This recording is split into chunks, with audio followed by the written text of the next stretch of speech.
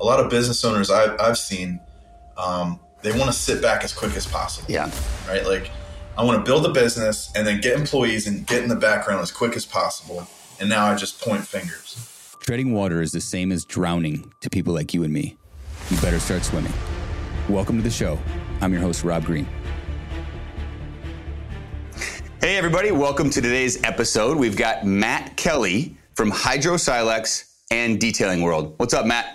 Hey, how you doing today, Rob? Good to be on, man. I'm doing really well. I'm super excited to talk to you today because I live in the e-commerce world, but it sounds like you've actually really included the brick and mortar along with the e-commerce business that you have and really starting to take it to the next level.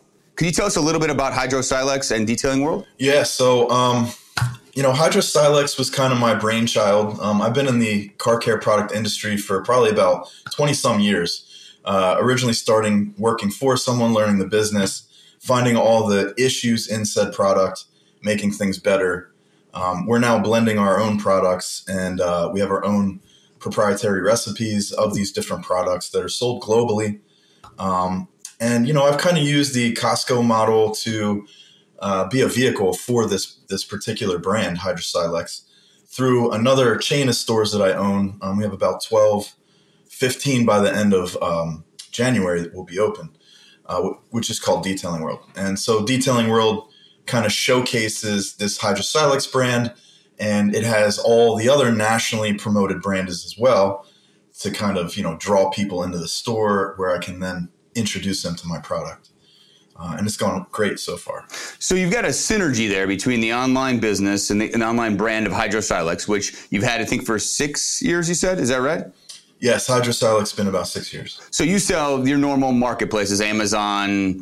Do you sell, I don't know if you sell on Walmart or not, but you sell Shopify. You sell Hydro-Silex all over the world, correct? I mean, we did talk to Walmart about putting it in stores. But what I found with some market research, and I'm glad I kind of waited because they did accept us. But I'm glad I waited because there's another competitor brand called Chemical Guys. You may have heard of them. They're I have. Heavily advertising. But Chemical Guys put themselves in Walmart. And the problem with that is that they were originally a professional brand. And then when the professionals realized that every Tom, Dick, and Harry could go buy this product off the shelves of Walmart for ridiculously cheap, they felt slighted. They felt that Chemical Guys kind of gave the professionals, pedestal to the everyday user, where now they just stopped using those products and said, if you use Chemical Guys, then you're not a real detailer or you're not a real professional, right? You're using the over-the-counter, dumbed down stuff, right? And that's the same thing for Meguiar's and some of these other brands. And, whereas Chemical Guys just sold their company for $1.4 billion, I don't fault them for what they did, but they had a bunch of stores as well, like me. They had 99 franchise stores. So we declined from Walmart. I am on Walmart.com, which, that's kind of like an eBay or an Amazon, I guess you could say at that point. We are on Amazon, which, I've been on there for a few years, and it's a love-hate relationship. It definitely handles customers that are kind of I don't want to call them lazy, but the one click and in your front door type of guys that don't want to have to do a lot of work. They get the free shipping, but that's really it. It's not really designed for me at least, to find new users, because it's so saturated in my space that unless you're spending, which we do, $15,000 a month, you're not really getting that buy box. You're not getting, what you need exposure wise. So, but we've chose to have our own e-com site and with the brick and mortar, and we've been doing great. So okay, so Hydro-Silex came first, stores, Detailing World came second, correct? Correct. Okay, yeah, about a year after. Okay, so you've been doing the Detailing World for a few years also.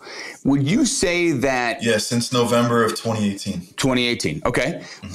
So Matt, a lot of your growth sounds like it's coming more from Detailing World than is like the marketplaces or Shopify. Is that true? Yes, and so again, we all strive to be in Walmart and big box stores, but they're going to take away all your margin, and it just doesn't really make sense for a company like me.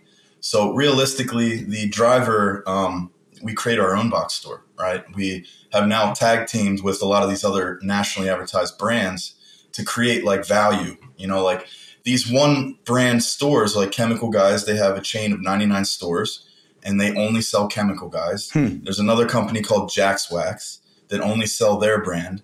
And those are the two like leading competitors to me because of just their market share. They've been around a lot longer. They have more stores, but their business model fails because you're cutting your legs off. You know, most people don't want one brand. Like, what if they don't like that brand? Now you don't have that customer. And as I mentioned before with, you know, kind of the negative connotation of putting Chemical Guys in Walmart, now you're kind of having the market working against you, saying that you shouldn't shop there. So the little bit of guys that you did get secured to be a Chemical Guys fan, for example, may eventually get talked out of it. So options are everything. People love options. They don't like to have things shoved down their throat. They don't like to be told what to buy. So we give them the option of everything. And when they come in, it's up to me and my team to kind of either suggest other things or lead them into maybe trying something new. And like I said, we've really been capturing a lot of market share that way because we're in a lot of major cities right now. And the amount of people that are seeing our brand, it's way cheaper to do it this way than it is to do your paid campaigns, right? Because you can't really necessarily guarantee that when someone sees that ad that they're going to buy, or at least your chance of closing the deal is much higher when someone's in front of you, right? When they come in the store and you can show them the product, touch the product, demo the product, versus being in a sea of other products that really the only way you kind of get in front of people is by doing a discount, right? Let's be honest. Or you're going to get a stranger that maybe tries a brand because your video was cool, right? But those are like hit or miss. Okay, Matt, so yeah, I've got a bunch of basic questions from a non-detailing guy. I've never detailed my car myself. I've paid to have it detailed, but I know very little about your space. So let's take a step back. Mm-hmm. When we're talking car care products, we're talking about, I assume, leather conditioner, tire cleaner, everything, any chemicals that go on or in your car, essentially. Is that correct? Correct, yes. And so, a lot of other accessories as well. Okay. When you decided to open up the stores, are we talking like a small pop-up store where it's like 600 square feet? Or what is the blueprint? No. Okay, what's the blueprint for a detailing? When I use the word superstore. Oh, okay. Yeah, sure. So great question. They're about 3,500 square feet on average. Wow. Most of the stores are right around that range. There's some that are smaller. About 2,500 is the smallest that I have. I do have stores that are bigger than that, that really chose to kind of bring in some of our additional tiers of what we offer. So tier 1 would be, you know, a brick and mortar store. Tier 2 would be offering the training, right? Where we actually have the Mini Coopers, right? You're familiar with that car. Yep. We have the full front end of Mini Coopers, but it's all fiberglass and it's painted to look just like a Mini Cooper because it is. And I have 3 of those in those training stores. Okay. And we do once a month, we teach you how to remove scratches and swirl marks out of your paint, apply other protective things like ceramic coatings, teach you window tinting and other things of that nature. And so tier 2 would be offering trainings. And so those guys need a little bit bigger of a store. And then the tier 3 of the business model is on the road. So we actually have delivery trucks that have lift gates. So we can take 55-gallon drums to dealerships. We can go to detail shops outside of the market. The truck's not really designed for, you know, a 20-mile radius. It's outside of that for people that maybe can't get to the store because it's too far. Or they just don't want to. So we'll take the truck out there, get some accounts, and then drop a brick and mortar there. And so kind of the truck is like laying out the red carpet, if you will. So that's fascinating. 3,500 square feet. So it sounds like, are you guys positioned, is Detailing World positioned to the professional detailer? So yes and no. Okay. So the brands are professionally known. Okay. So those guys are going to come in no matter what. I can just tell them, hey, Detailing World's here, and they've already heard about us from all the other stores, and they're like, heck yeah, we got one coming to our neighborhood. It's like Chick-fil-A. Some people are crazy, like, we got a Chick-fil-A coming. That's how it is about Detailing World for the professional detailers. But realistically, for every 100 regular people, you only have one detailer. Okay. So the money is in the do-it-yourselfer. The money is educating all the other people. Right. So yourself, for example. Yeah, I'd be a great example. we could now teach you a couple things so that you don't need to go to the detailer every single time you got to clean something, right? You just use the detailer for the bigger stuff, right?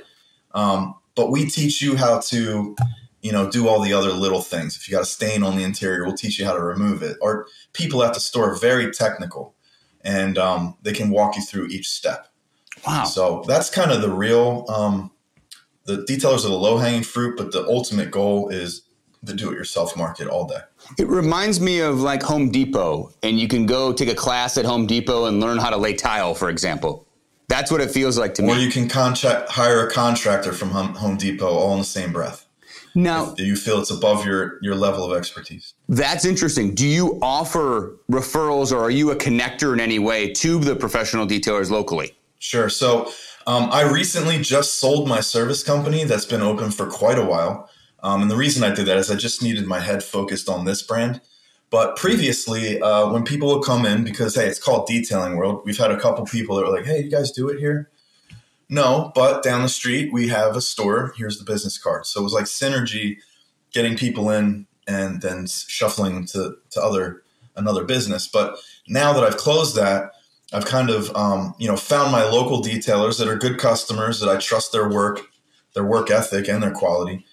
And we'll actually then present the customer with their business card, which they love because they just come there to shop and now they're getting business from there. So you can imagine the loyalty that they give us when they get a couple phone calls from the referrals. Other stores in my network still own service companies, and they'll do it outside of there. Now, all Detailing Worlds are standalone. We do not duct tape a service company to it because that can really, competitors are weird. The detailers, they're not going to shop at your car care product store if they know that you're also detailing, because they're lining your pockets with money to now compete with them in advertising. I've noticed that. So they have to be completely separate. And usually the owners kind of stay behind the curtain. Like they don't let it be known that I own a detail shop and also Detailing World.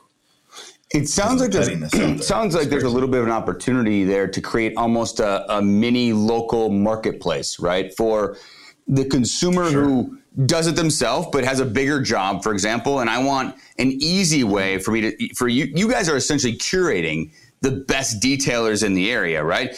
I don't know. And this is reality. I'm not just pretending. I know nothing about detailing. So I don't know where I would start, right? But if I go to a Detailing World and I learn about it and I go, boy, this is awesome, but I don't want to do it myself, I would trust in you guys. Hey, give me a couple referrals and then I'll just call them. Based on their availability or based on their ratings or their reviews or their quality, right? So I wonder if there's a small opportunity there for you to create almost like a local online marketplace where you're just connecting those consumers. Is there a play there? Like a lead program? Yeah. We have talk about lead generation for the detailers, but it's like you got to pick your battle. Okay. Being an entrepreneur, you're grabbing at everything, man. Like you're just and seeing what sticks. And what we have is working. And I don't want to kind of go off path too much to create these other little things, which could be really good for us in the long run. But as my team grows, I can start delegating some of those tasks to try to get them up and running. But right now, we're trying to stick flags in every state as quick as possible because we have no real competition in this business model. And I think some people are starting to get smart to that, and they're not starting in our territory, but they're on the other side, like West Coast, trying to now meet us in the middle, right? But we're light years ahead with our business model, with our relationships with the vendors. Because of our buying power, we have the absolute best margins in the products. These guys can't beat us in that. But yeah, it's a very interesting business model that we got sitting. There's so many things we can add into it. I haven't heard of this business model. It's very interesting. I think it's very savvy. You've kind of taken little pieces from some of these bigger companies. And when I say that, you've got the Costco Kirkland analogy. You've got the Home Depot training analogy. You're becoming, I think Superstore is a great word for it, but you're that one-stop shop for detailing, essentially, for all consumers and professionals, which I didn't even know there's this much demand, to be honest with you. How big is this market? Oh, Can I tell you? So this is interesting. You would never know this, but I mean, just look at our customer base. It's anyone with a car. Yeah. Anyone. Because if you don't have the money to go out and buy new cars, well, guess what? You're keeping your old car restored, clean, right? But if you're the guy that has the money for the new car, well, you don't want to be driving around in a dirty car. So almost everyone cleans their car one way or another. And your options are go get household products that you now transition into cleaning your car, which isn't always the best. You know, grabbing Windex and to use as glass cleaner in the car, or, you know, the household chemicals. And that, you know, that's what most people have been doing. But now with the education of this store, they're learning that, hey, it's not as scary as I thought. And so the market, I mean, I told you, Chemical Guys sold for $1.4 billion. And we're talking about an equity group that has the Rockefellers involved and some big names that you would recognize all day long. Meguiar's sold to 3M for around $1 billion as well. Barry Meguiar is retired because of that. So the industry is huge, and it's only getting bigger with the more cars on the road. And more importantly, the economy has really helped us because at least the store aspect, because the professionals, you know, some of them aren't cheap. And the first thing to go is the vanity services when it comes to the economy, right? Maybe people are learning how to cut their hair themselves, or women are painting their own nails and stuff like that. And that's exactly what has happened with the car enthusiasts. They're just doing it themselves now. You know, they're getting on YouTube. They're learning how to do it. They're asking us questions. You know, so it's almost like a recession-proof thing, to be honest. Well, I love that you serve all customers, right? I love the fact that regardless of how the economy goes, if the economy picks back up and everybody's crushing it and they all want to buy from detailers and the detailers are your customers also, I mean, that you cover all aspects of the marketplace, which I love. Plus, you've got your own brand. That's the goal. Which is growing online, which is taking away your limitations from geography. I love that too. So, okay, so I'm excited. I want to open a detailing world. Let's just say I'm ready to go. How does somebody do that? So the first thing would be is that we kind of qualify you in a nutshell. It's not required that you have any experience in detailing because we train you on that. And I have, you know, a few stores that never did it in their life, and they're actually now some of my top stores. It really comes down to just being business savvy, having a sales background, right? Because that's what we're doing. And following directions, because we literally package this thing so well that you don't have to think outside the box. You just paint by numbers and you're going to have a beautiful detailing world at the end. But realistically, after we've qualified you, all these businesses are done in a strip mall. And the reason I've chose strip malls is for the synergy, of course. Also because of the parking lot, because some of the lifeblood of our business model is doing car shows and other like events like that, right? And so having access to the parking lot, getting permissions from the leasing office is not hard at all, by the way. They can even put it in the lease that you can use it once a month. But that's the second thing. And then I like to make sure being strategically placed near main veins of highways and stuff. You don't want to be too far off the beaten path, right? You want to be near major highways because right now, there is nobody doing this. And so you're getting people that are driving from an hour away. Wow. And you want to try to make it as easy as possible for them to do that.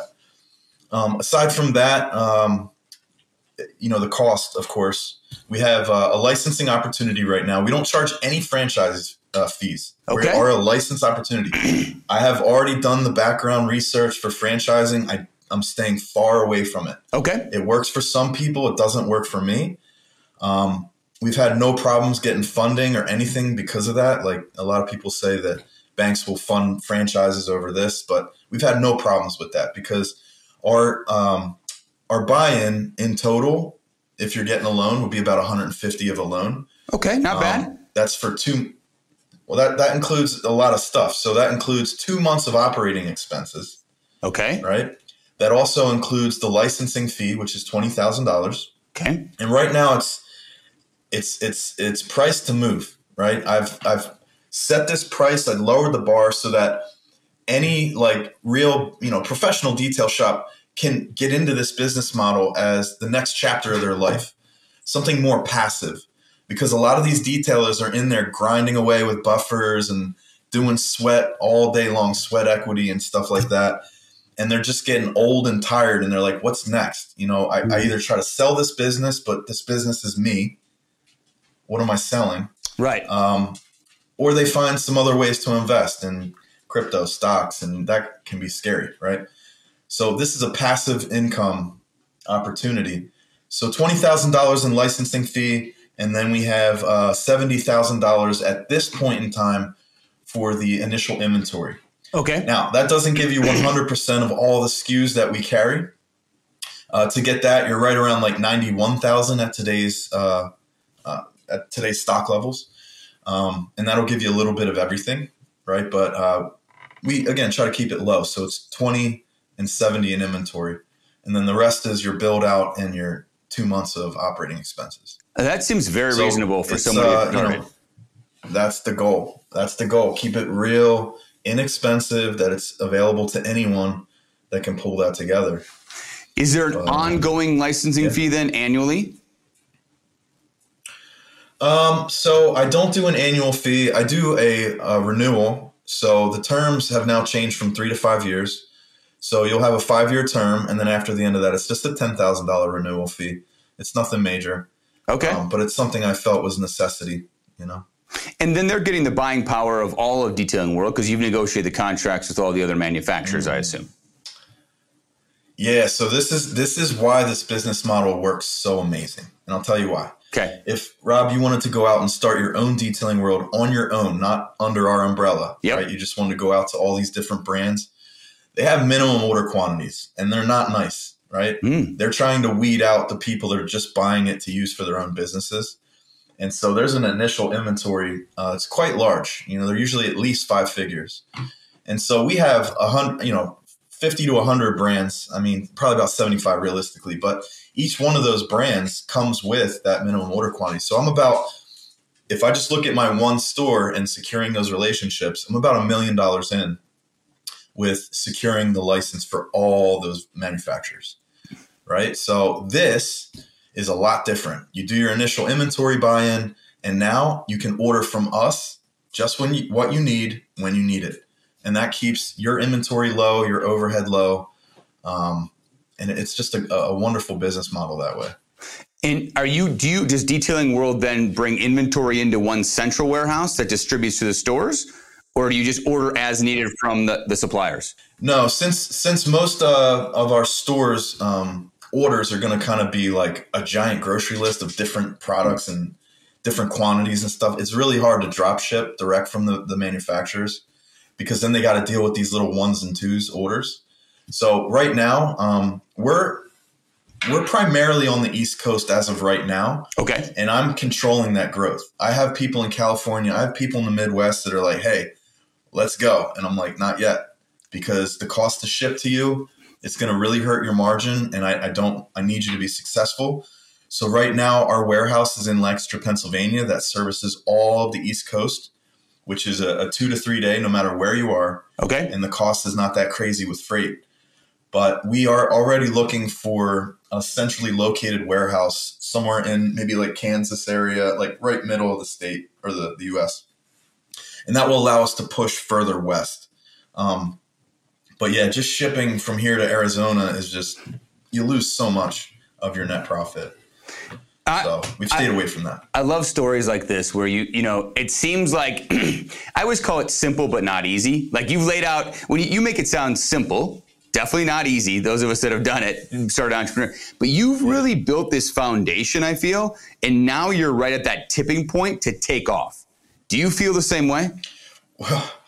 Well, so I'll tell you that, Rob, I don't know if you ever had a company that held inventory, but I'm a big fan of the Shark Tank. I think most of us have probably watched it, and we love that show. But sure.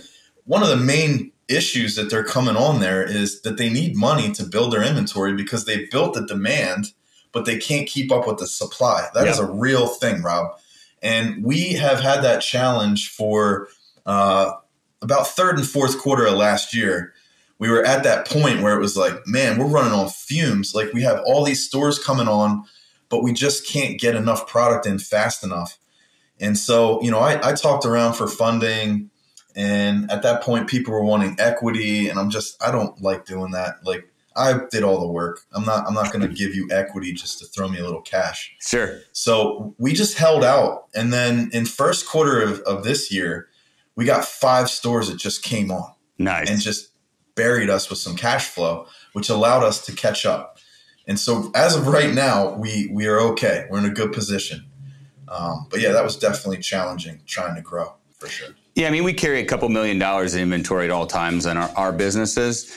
And, especially before Q4, that's always the hardest part for us is, we place our orders in June and July to get the orders manufactured and get it shipped over so we can get it delivered in the U.S. before Black Friday and Cyber Monday. And you're guessing on demand for Q4 in June and July a lot of times, which is really challenging, obviously. And you've got to lay that cash out. Absolutely. And then you've got to wait to sell the product and get the money back. So I think all of us that have any inventory-based businesses have all suffered through that, getting to that tipping point where you're making enough cash that you can place the orders. Because I'm a big finance guy. I went to school for finance, got my MBA. I mean, honestly, cash flow kills businesses of all sizes.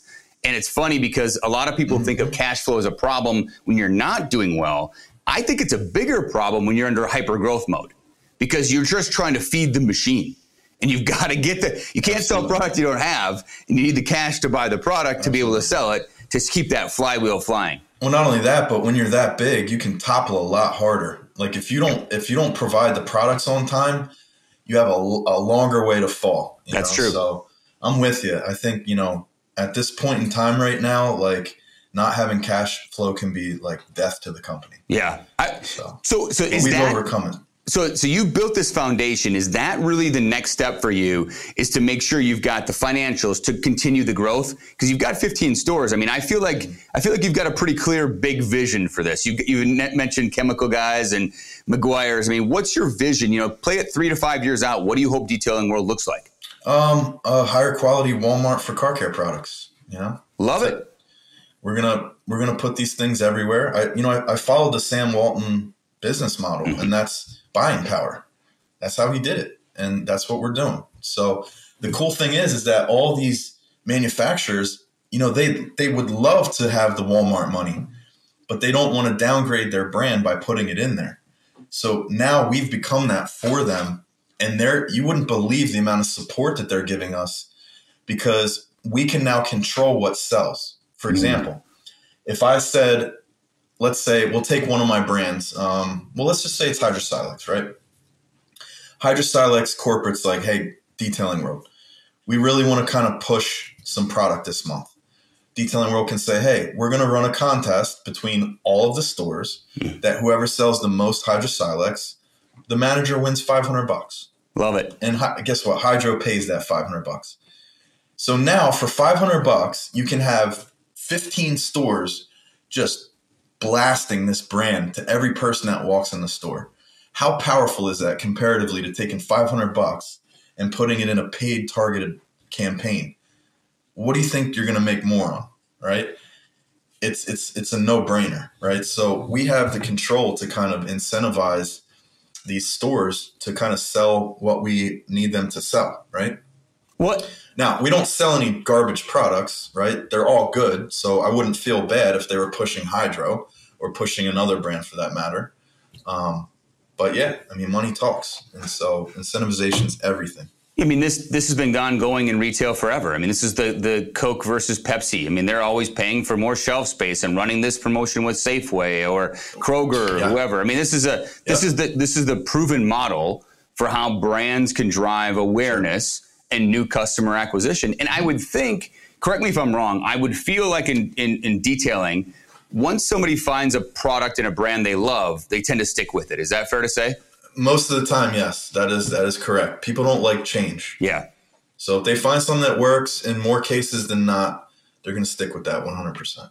How do you prevent, or do you even think about it, in a way that somebody comes in, I'll use Meguiar's because I don't know a lot of these name brands, but I come in, I learn from you guys, and I buy Meguiar's, let's just say it. What stops me from just go buying Meguiar's on Amazon.com? Is there anything that prevents me from doing that? Do you carry like a different type of SKU or a different bundle or anything that's like, do you differentiate away from a product perspective? So you obviously can't prevent people from, learning about something and going online and getting cheaper. That's impossible. But the good thing is that a lot of these products aren't on Amazon. Nice. Right? Like, I don't want to call them dinosaur companies, but they're very like just focused on what they do, and that's creating products, right? And they're not really they're more of a distributor model. That's why, right? Okay. Some of these guys don't have an e-commerce site. They just sell to distributors, and they focus on manufacturing strictly, right? That's a lot of the case. The guys that do have e-commerce sites, I now have the ability to kind of handle them if I need to, because I have enough buying power where it's like, hey, if you run that Black Friday sale an extra week, I may get rid of your products out of my store because you're competing with us. And I don't like to compete with my manufacturers. So I've done this. Like, one company was running their Cyber Monday until Cyber Saturday. And I'm like, guys, this is ridiculous. Like, you got a 50%, a 40% to 50% off. And we're competing with that right now. Turn it off, or I'm going to tell you, this is like, you're on my last nerve. We will clear your product out of our store. And they were like, oh, we're so sorry. We'll turn it. And they turned it off immediately. So like, you do get a little bit of that where you can kind of have the control with that. But, there's always going to be that factor. There's the other thing is too, you got your e-com guys that, they have a little less overhead, so they can do like a 30% off sale. Now there are, MAP pricing and all that stuff that they have to kind of follow by. But we've also got negotiations with these manufacturers that, look, these guys sometimes are going below MAP. How are you enforcing this? And so some of them have actually, for 2024, increased their MAP and made like penalties if you go below that, worse than they ever have before because of us. I like that. This is the horse to bank on for the long term, right? You want to win a quick race, go to e-com, sure. But this is the long haul. We're building brand loyalty in the territories where they've never been able to really get before, unless someone's physically paying to advertise and get impressions in that territory. So it's just a better mousetrap, I love it. I love this model. So, I always say it's never a straight line as being an entrepreneur. It's always an up and a down as we grow and we get better. Is there anything you'd love to share with the audience about the biggest lessons you've learned as you've kind of applied, everything you've been practicing for the last 5 to 6 years across both of these models? Yeah. So I think my biggest challenge is, you can't grow without people, right? And I know, we all know it's hard to find help out there. We've known that for years now. Blame it on what you want. But at the end of the day, like, you have to be very careful of these Facebook superstars that look like they're amazing until they come to work for you and you realize that they're fake as hell.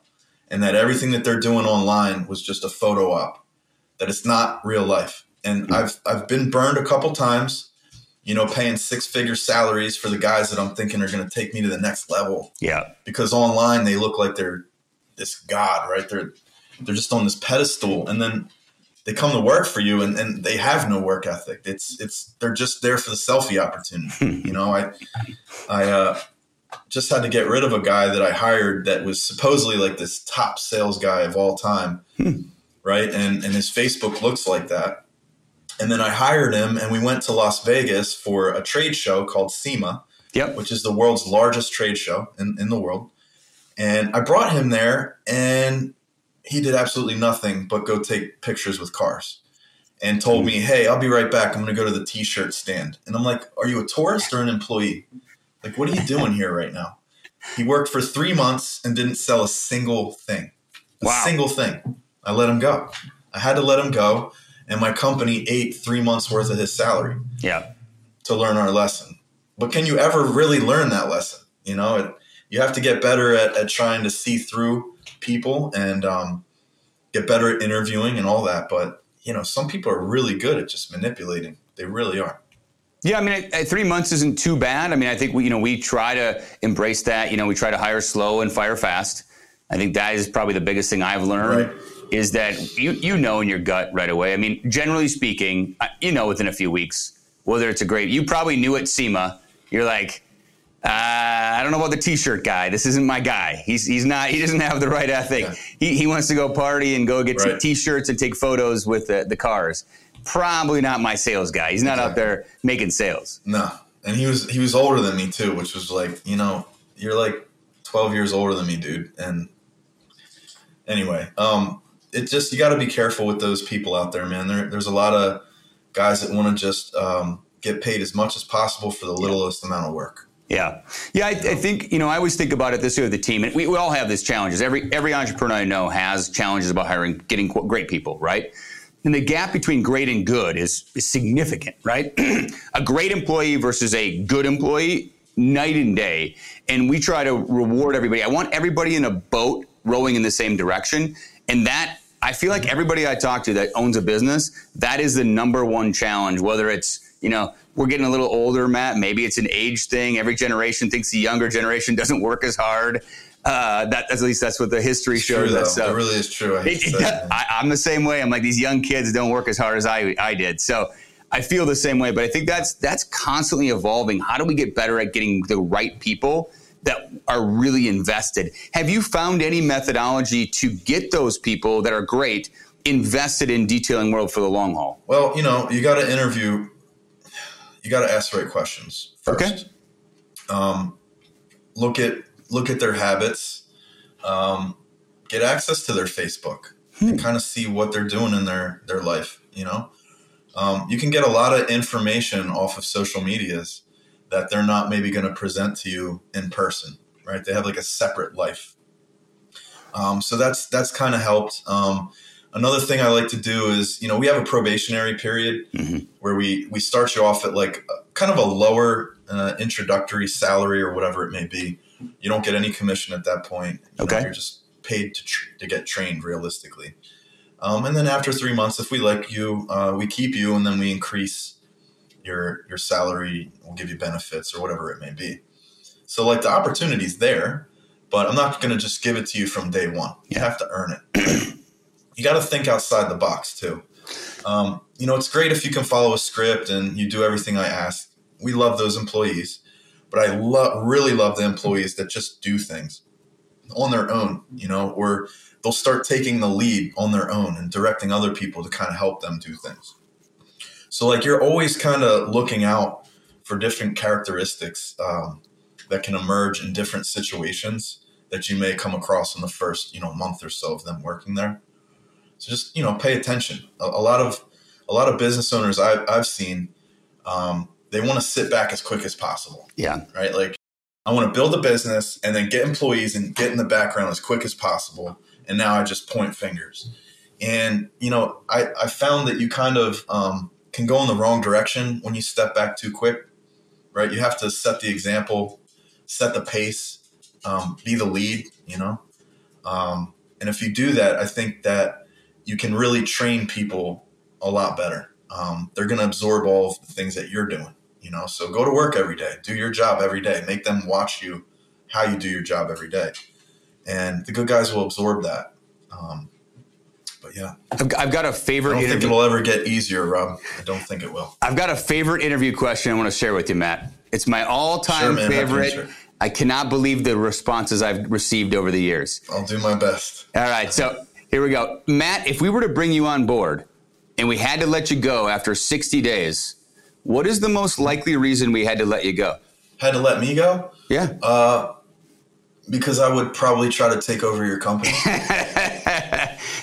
Not in a bad way. Not in a bad way, but I would be like, you're doing this wrong. You could do better this. And some guys like that. Other owners can't stand that. And I've noticed that. I've actually got fired from a job because I tried too hard. I personally, I'm the guy that loves that answer.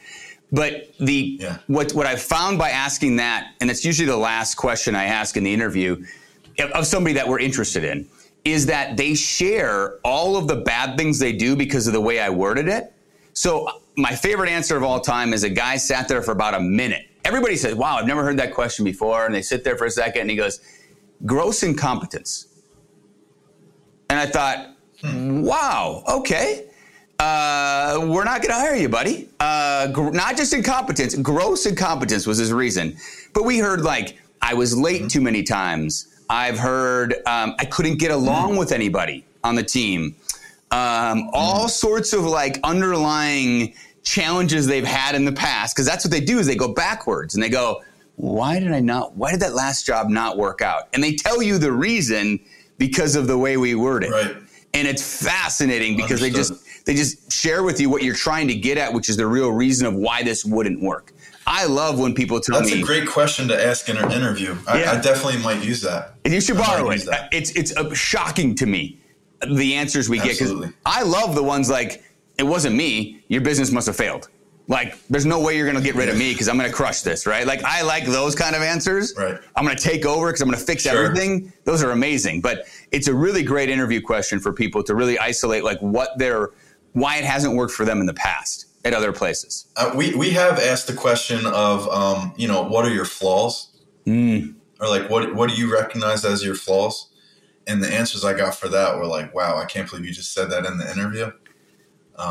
But yeah, those are definitely great questions, man. You're kind of baiting them, right? Yeah. To let them open up and say whatever they want. Yeah, it's an indirect way of asking, what are your flaws? And so because they're trying to like... Yeah, they almost forget they're in the interview. That's right. They forget their interview. Like they're telling a friend. Yeah. Oh, I'm late all the time. Exactly. I'm late all the time. Oh, okay. Well, that's great to know. Thank you. This is important that you're on time. So I don't think this is going to work out, right? So absolutely. Well, yeah. I take that question, Rob. I know we're at that time. We got to wrap up here. I really appreciate it, Matt. This has been great. I think you're operating a business model that I haven't seen before, from the brick and mortar in the superstore model within a specific niche, along with you've got a separate brand. I love the combination, the synergy of both. So I really appreciate you taking the time to share what you're doing with Detailing World and Hydrosolics with us. No worries, man. Love talking about it. All right. Thanks so much, Matt. Pleasure to meet you, Rob. All right. Take care, buddy. All right, buddy. Have a great one. If you enjoyed today's podcast, please subscribe, leave a review, and share with friends.